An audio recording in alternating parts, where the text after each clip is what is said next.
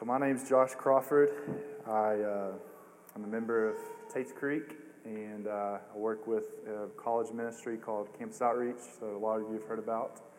And my wife Tara and I, we live in Richmond, and we work at EKU, and we're in the process of planting another church in Richmond. So y'all can be praying for us in that. So I'm really glad to be here with you. We haven't been here in 3 or 4 years, so it's good to be back and to see the church now, even compared to what it was a few years ago. So for tonight, or this evening, we're going to be looking at Luke chapter 8. So I guess it's up on the screen, or if you have your Bibles or phones, you can go there. It's funny, because we're in the last Sunday of October. We're looking forward to Halloween coming up soon. It's the spooky time of the year. And there's a lot of spirituality that becomes normal in our culture around this time. And everything gets a little bit freaky, with spirits and demons and such, especially with what we watch, what we read, but especially with what we watch. Movies like The Shining, The Witch, Hereditary, The Exorcist, The Ring, The Conjuring, Silence of the Lambs. I hate all those kind of movies. Haven't watched any since I was 14 years old. But I've read about them, But all of those movies, they capture our imaginations and they bring some absolute terror, horror, and enable us from being able to sleep well at night, at least for 30-year-old grown men like me. But out of these movies, all of them include a keen sense of evil, right? Think The Shining. All of them include an invasion of some sort from the outside world into this world, or a house, or even a person. So think something like The Ring. And they also include a distortion of humanity where someone or something is made less than human, but not inhuman. So think Hereditary. I just saw the trailer for that one, and I was done. It was bad. But altogether, the evil, the invasion, the distortion, it impresses us, I think, with its power, that it can't be overcome, and its mystery, that we really don't know exactly what this thing is. And this is what freaks us out, the power and the mystery of it. So we end up in Luke chapter 8, and we have all of this wrapped up into one historical story found in this book that Luke wrote about the life of Jesus. So read along with me, Luke 8, 26 through 39. Then they sailed to the country of the Gerasenes, which is opposite Galilee. When Jesus had stepped out on land, there met him a man from the city who had demons. For a long time he had worn no clothes. He had not lived in a house, but among the tombs. When he saw Jesus, he cried out, and he fell down before him. He said with a loud voice, "What have you to do with me, Jesus, Son of the Most High God? I beg you, do not torment me." For he had commanded the unclean spirit to come out of the man. For many a time it had seized him. He was kept under guard and bound with chains and shackles, but he would break the bonds and be driven by the demon into the desert. Jesus then asked him, "What is your name?" And he said, "Legion," for many demons had entered him. And they begged him not to command them to depart into the abyss. Now a large herd of pigs was feeding there on the hillside, and they begged him to let them enter these. So he gave them permission. Then the demons came out of the man and entered the pigs, and the herd rushed down the steep bank into the lake and drowned. When the herdsmen saw what had happened, they fled and told this in the city and in the country. Then people went out to see what had happened, and they came to Jesus and found the man from whom the demons had gone, sitting at the feet of Jesus, clothed and in his right mind, and they were afraid. And those who had seen it told them how the demon-possessed man had been healed. Then all the people of the surrounding country of the Gerasenes asked him to depart from them, for they were seized with great fear. So he got into the boat and returned. The man from whom the demons had gone begged that he might be with him. But Jesus sent him away, saying, "Return to your home and declare how much God has done for you." And he went away, proclaiming throughout the whole city how much Jesus had done for him. So, basically, for those of you that like the structure of it, I'm going to talk about two different things: the power and the mission. The power of, I'm calling this the unshackled God, and the mission of the unshackled God. So just to kind of set the context, just because we're jumping in out of nowhere into Luke 8, Luke 6 is a really famous chapter. It's the Beatitudes, Jesus' Sermon on the Mount. He says crazy things like, "Blessed are the poor, for theirs is the kingdom of God." He says crazy things like, "Love your enemies. Do good to those who hate you, who revile you." Luke 7, Jesus heals a general servant, and then Jesus raises a widow's son, and then Jesus forgives a sinful woman. So up till chapter 8, Jesus is doing some pretty miraculous stuff. Then when we get to Luke chapter 8, verse 1, Luke writes this: "Soon afterward, Jesus went on through cities and villages, proclaiming and bringing the good news of the kingdom, and the 12 were with him, and also some women who had been healed of evil spirits and infirmities. Mary, called Magdalene, from whom 7 demons had gone out."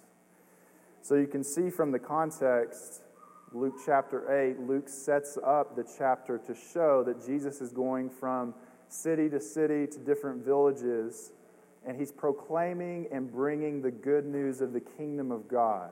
The kingdom of God being where Jesus makes right what has been broken by sin and evil. And we also see that he has a crew with him. He's not by himself. He has his disciples, but it's not just the super disciples, the apostles, like the people who have all this authority, but it's also a group of women.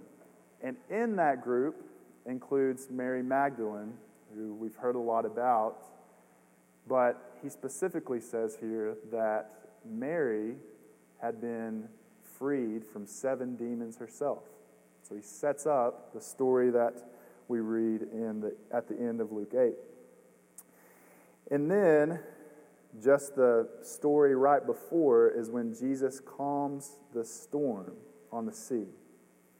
So Jesus and his disciples are crossing the lake, and this huge storm arises. All the disciples who are fishermen, who would have known, how to get through storms like that, they're freaking out. They wake up Jesus. He's asleep. They're like, "Jesus, what are you doing? Like, we need your help." And with his word, Jesus says, "Be still." And the wind ceases, the storm stops, and the water becomes still as glass.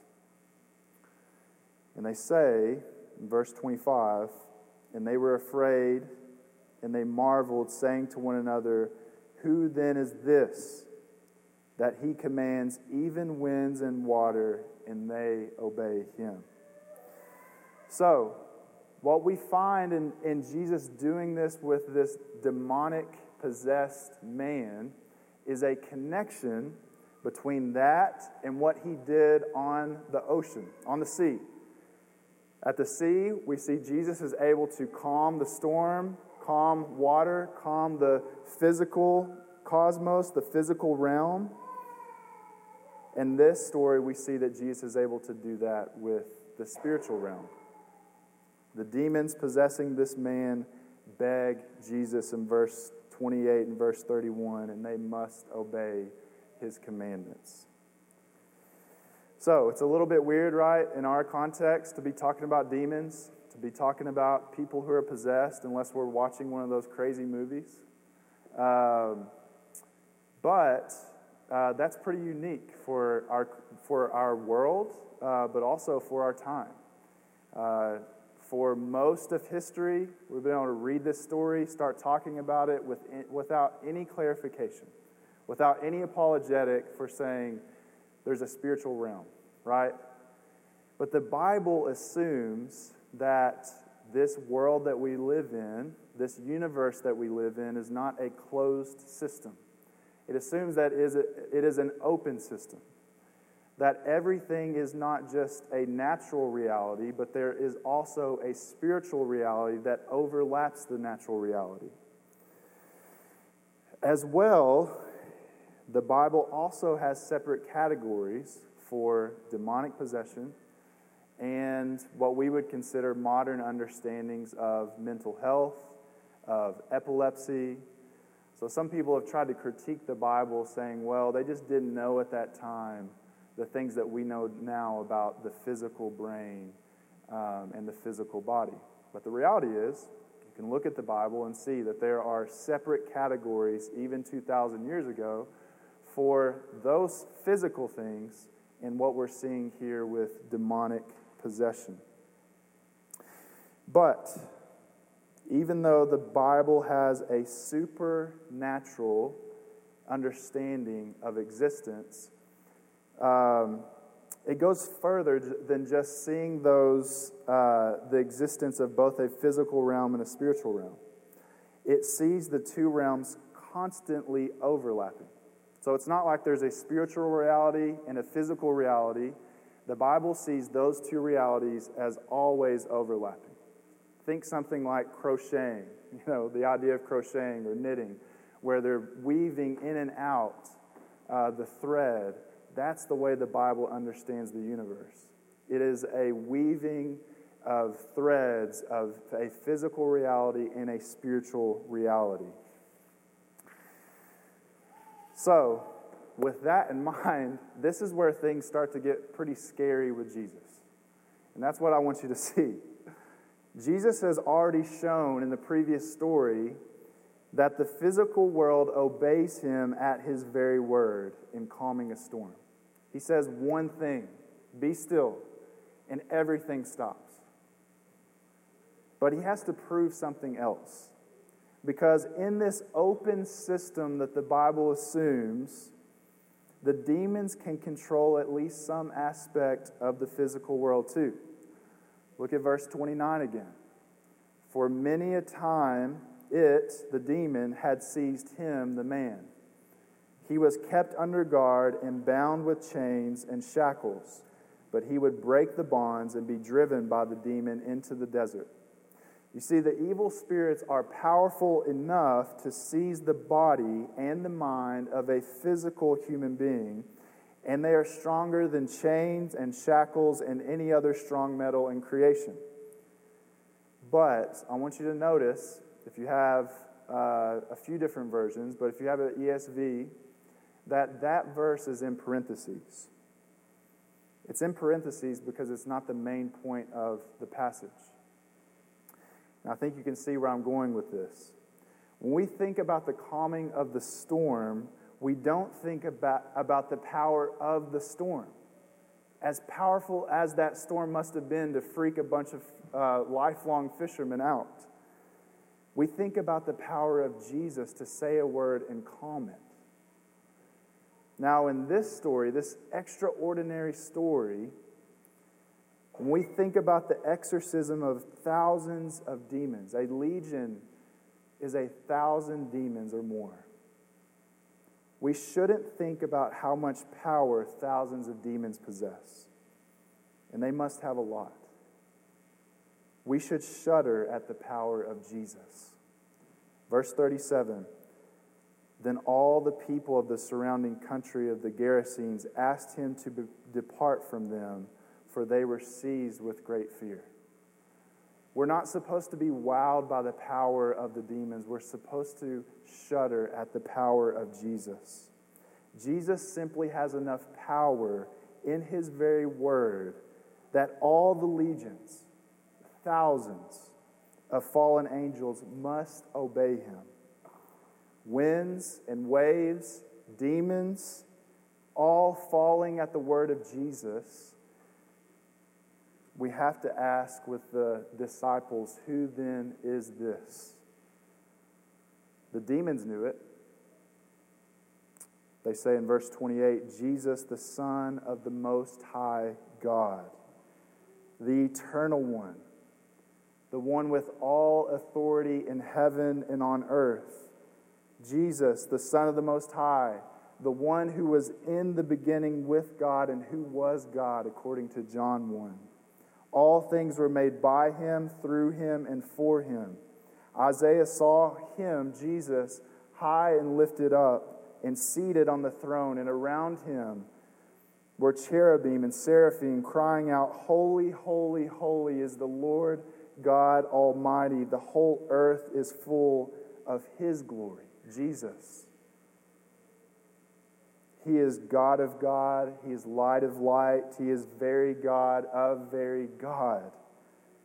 Not made, but begotten as the only Son of the Father, equal in glory and power and honor.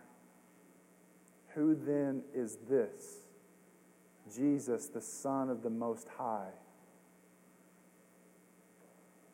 The man also knew this. Look at verse 38. The man from whom the demons had gone begged that he might be with him.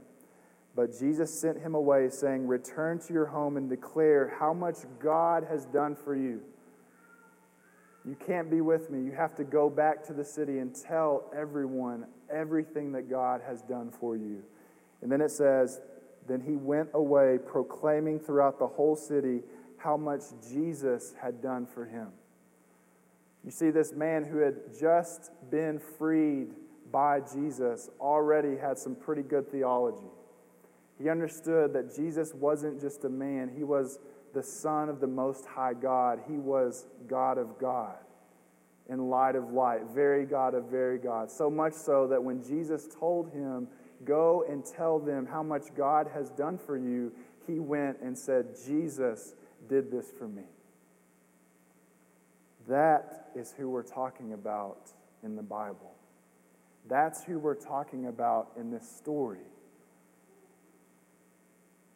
But my question for you is, do you know who Jesus is? Do you know what then is this man? Who then is this man? Do you know that? And I hope that the Spirit, by His Word, can reawaken a fear and awe in us at the person of Jesus, the Son of the Most High God. Because this Jesus that I'm speaking of, in this story that happened 2,000 years ago, is the same Jesus that is alive and well today.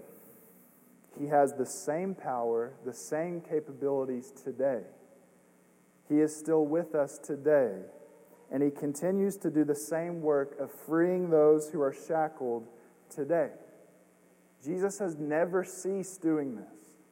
And this is where our Christianity has to come into the present.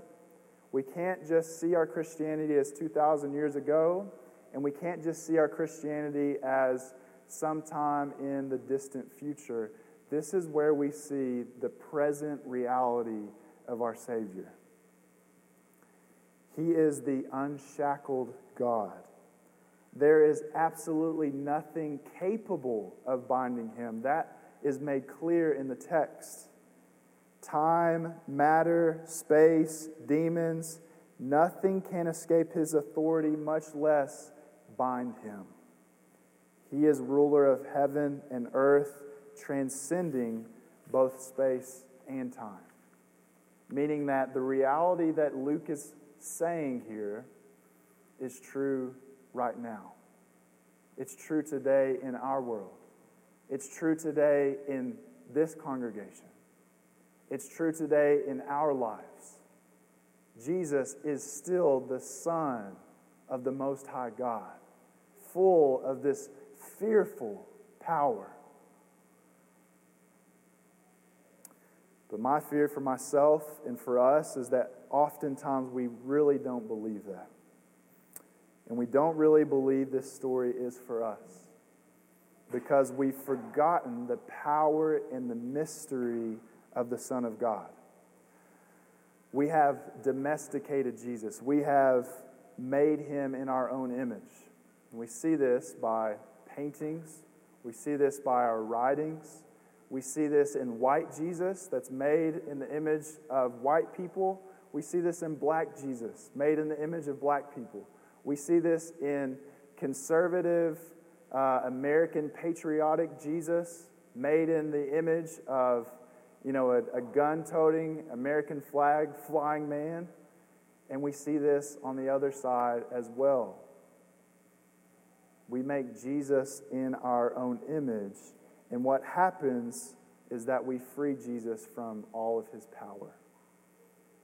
Jesus then possesses the same power that I possess. And any want of freedom from what oppresses us hinges on my power when Jesus is made in my image.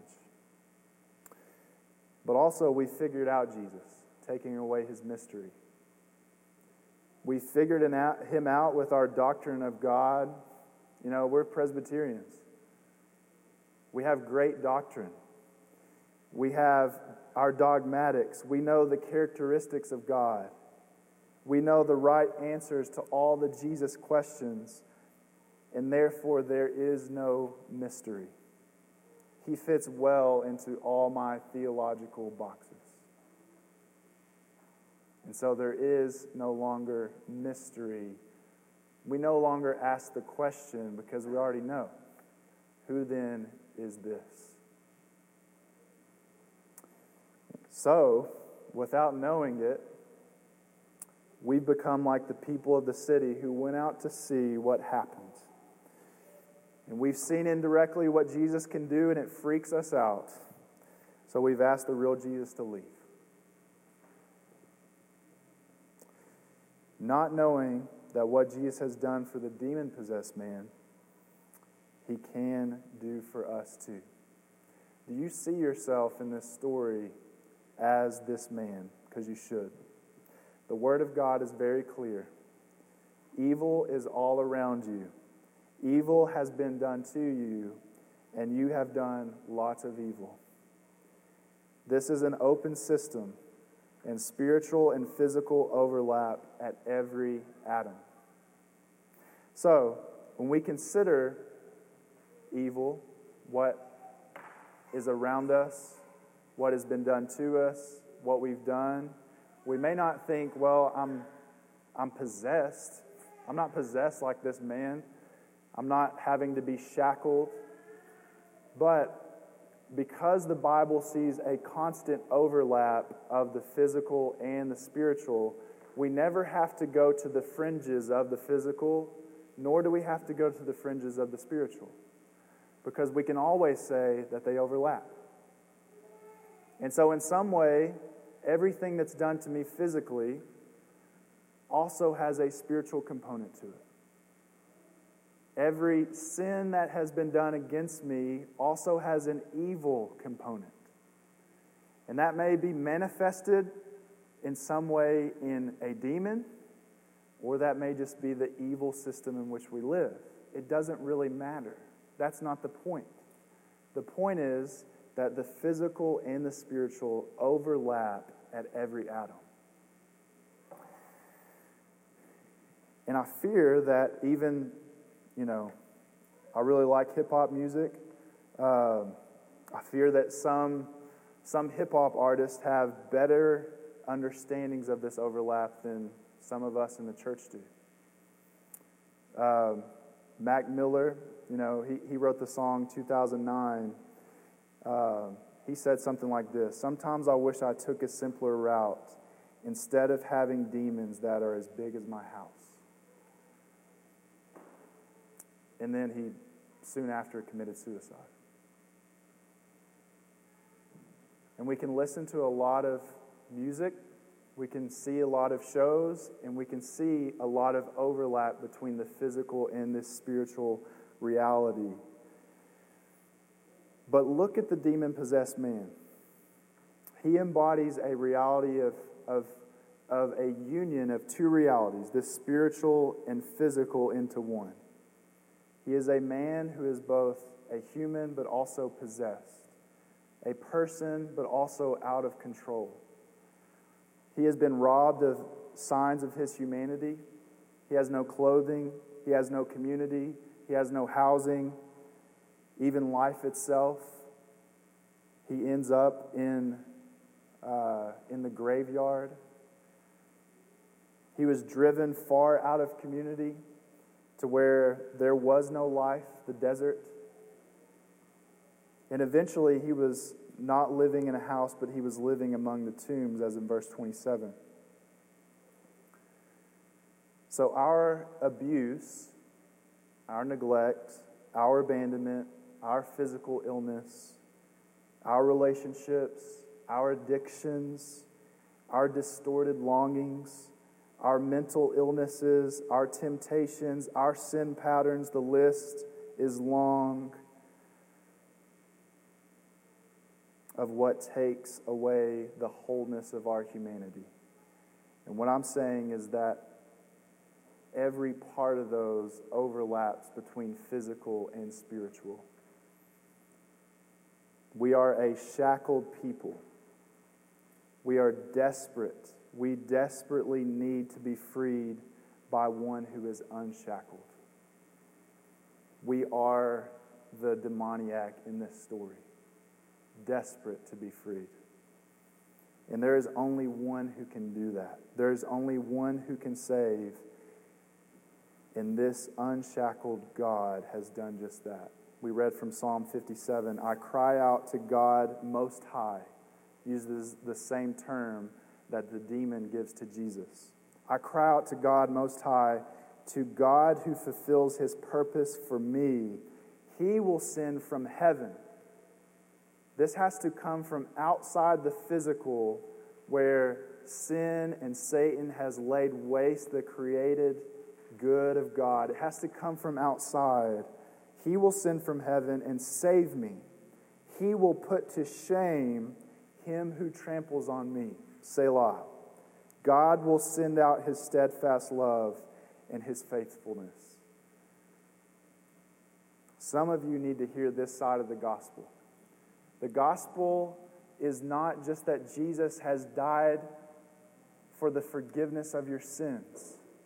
The gospel is also that Jesus died on the cross to conquer your enemy.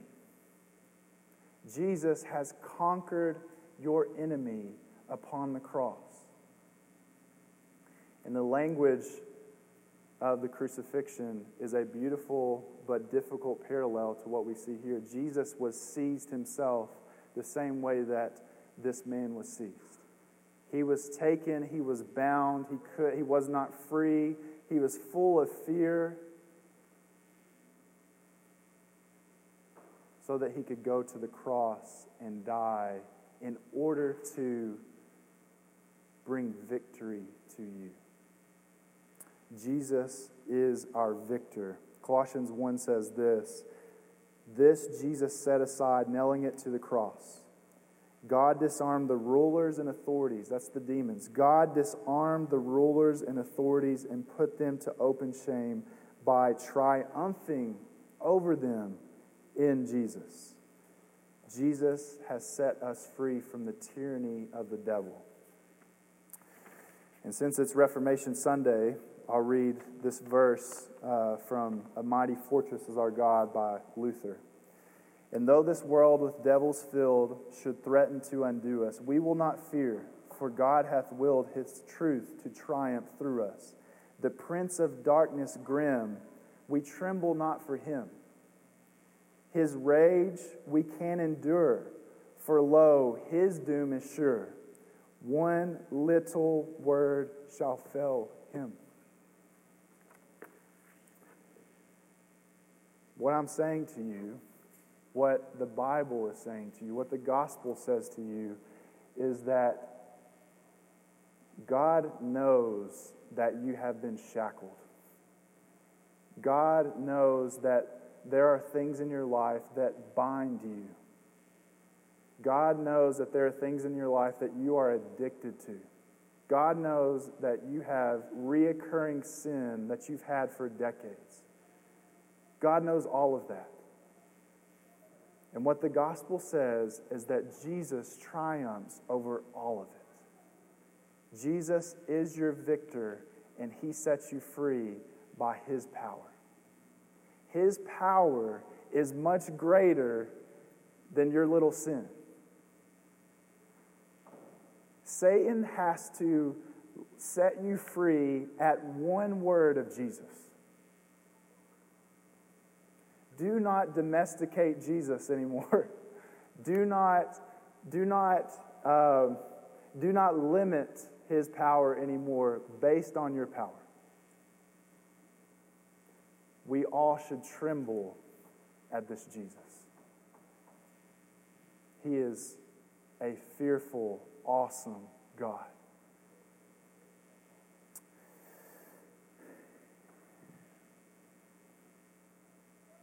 You know, when men went off to war in World War II, they saw some of the most horrific, dangerous, fearful things imaginable to humans. When they came back, the big knock on them was that they were so stoic. Nothing moved them anymore. Nothing could excite them, and nothing could make them fearful anymore. Because when you see something really fearful, the most fearful thing in existence, nothing else really excites you anymore. Nothing else makes you afraid anymore. And that's where this passage goes. And that's where I'll end with the mission. See, in verse 38, the man from whom the demons had gone begged that he might be with him. But Jesus sent him away, saying, "Return to your home and declare how much God has done for you." And he went away, proclaiming throughout the whole city how much Jesus had done for him. You see, this man had experienced the most fearful power in all of existence, and there was nothing that he was afraid of now. The people who had put him in shackles throughout his life, the people who had bound him, the people who had rejected him, left him alone, there was nothing for him to fear. And this is where the people of God start to get scary. We start to get scary when we realize that there is nothing left for us to fear, because we have encountered the most fearful being in all of existence, namely our God. And so Satan no longer is fearful for us.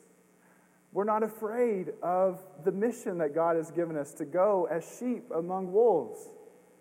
We're not afraid to go into the hardest places of our city where people like the demoniac are, who could hurt us, who are dangerous, who might hurt our bodies, who might hurt us emotionally, who might traumatize us. We're not fearful anymore because we've already experienced the most fearful being in all of existence.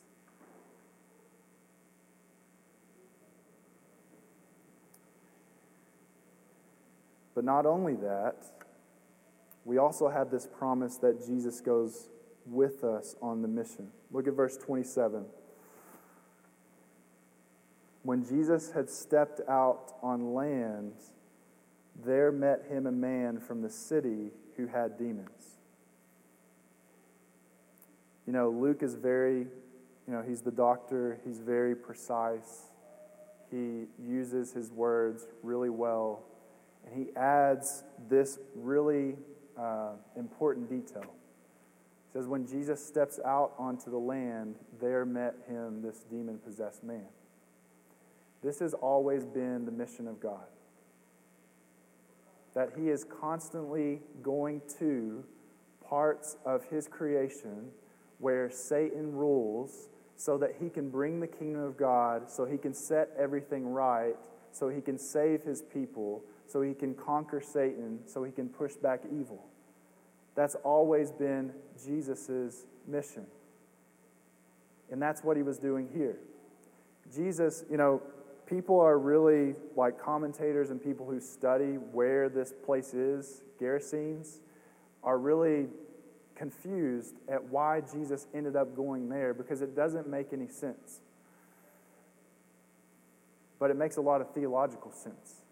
because this land that it's talking about is a land outside of the people of God. It's a land where pigs are, right? Jews didn't do pigs. They didn't eat pigs, no bacon, all that. This is a people in a land outside of the rule of God, and Jesus goes there strategically and on purpose. And he steps out on the land in order to meet Satan. It's the same thing that happens after his baptism. When he's baptized, and then it says, Luke says that the Spirit drove him out into the desert to meet Satan. That is the mission of Jesus. And that is the mission that he still does today. Just like I said earlier, it's not 2,000 years in the past. It's not in some unforeseen time in the future. This is a reality right now. Jesus still exists on the front lines of the kingdom of God going forward into the kingdom of Satan. So my encouragement to you is this, church. There is a city, Lexington, Kentucky, where God has sent you, where Jesus is, on the front lines, advancing the kingdom of God into the kingdom of Satan. And that's where you will meet your Jesus. That's where he is. He's not leaving that place. So when the man goes to Jesus and he says, Jesus, can I stay with you? He begs him, Jesus, please let me stay with you. He says, no, you have to go tell everybody about what God has done for you. We know that Jesus actually never left him because he's given him the power of the Spirit. That's what he promises his disciples a few months later. I'm leaving you, but I will actually never leave you, because I'm going to give you my Spirit and I will be with you. Leslie Newbegin says it this way: the one who has been called and loved by the Lord, the one who wishes to love and serve the Lord, will want to be where he is. And where he is on that frontier which runs between the kingdom of God and the usurped power of the evil one. When Jesus sent out his disciples on his mission, he showed them his hands and his side. They will share in his mission as they share in his passion. And they follow him in the challenging and unmasking the powers of evil. There is no other way to be with Jesus. At the heart of mission is simply the desire to be with him and to give him the service of our lives. My encouragement to you, church, is this: since Jesus has set you free from the tyranny of the devil, you don't have anything to fear anymore. He has now sent you to go find the people that are shackled the way that this demon-possessed man is.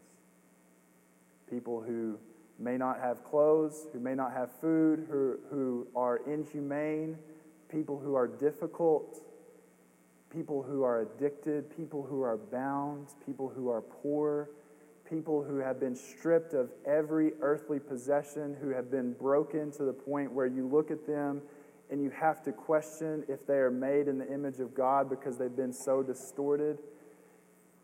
That's where Jesus is. And I'll finish with Luther's 4th verse.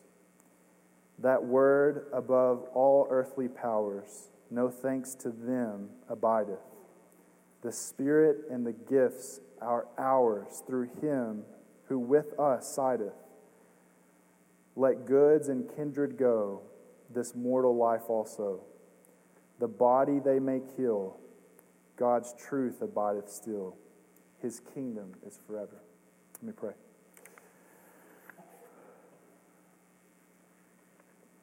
Lord, thank you that you set us free.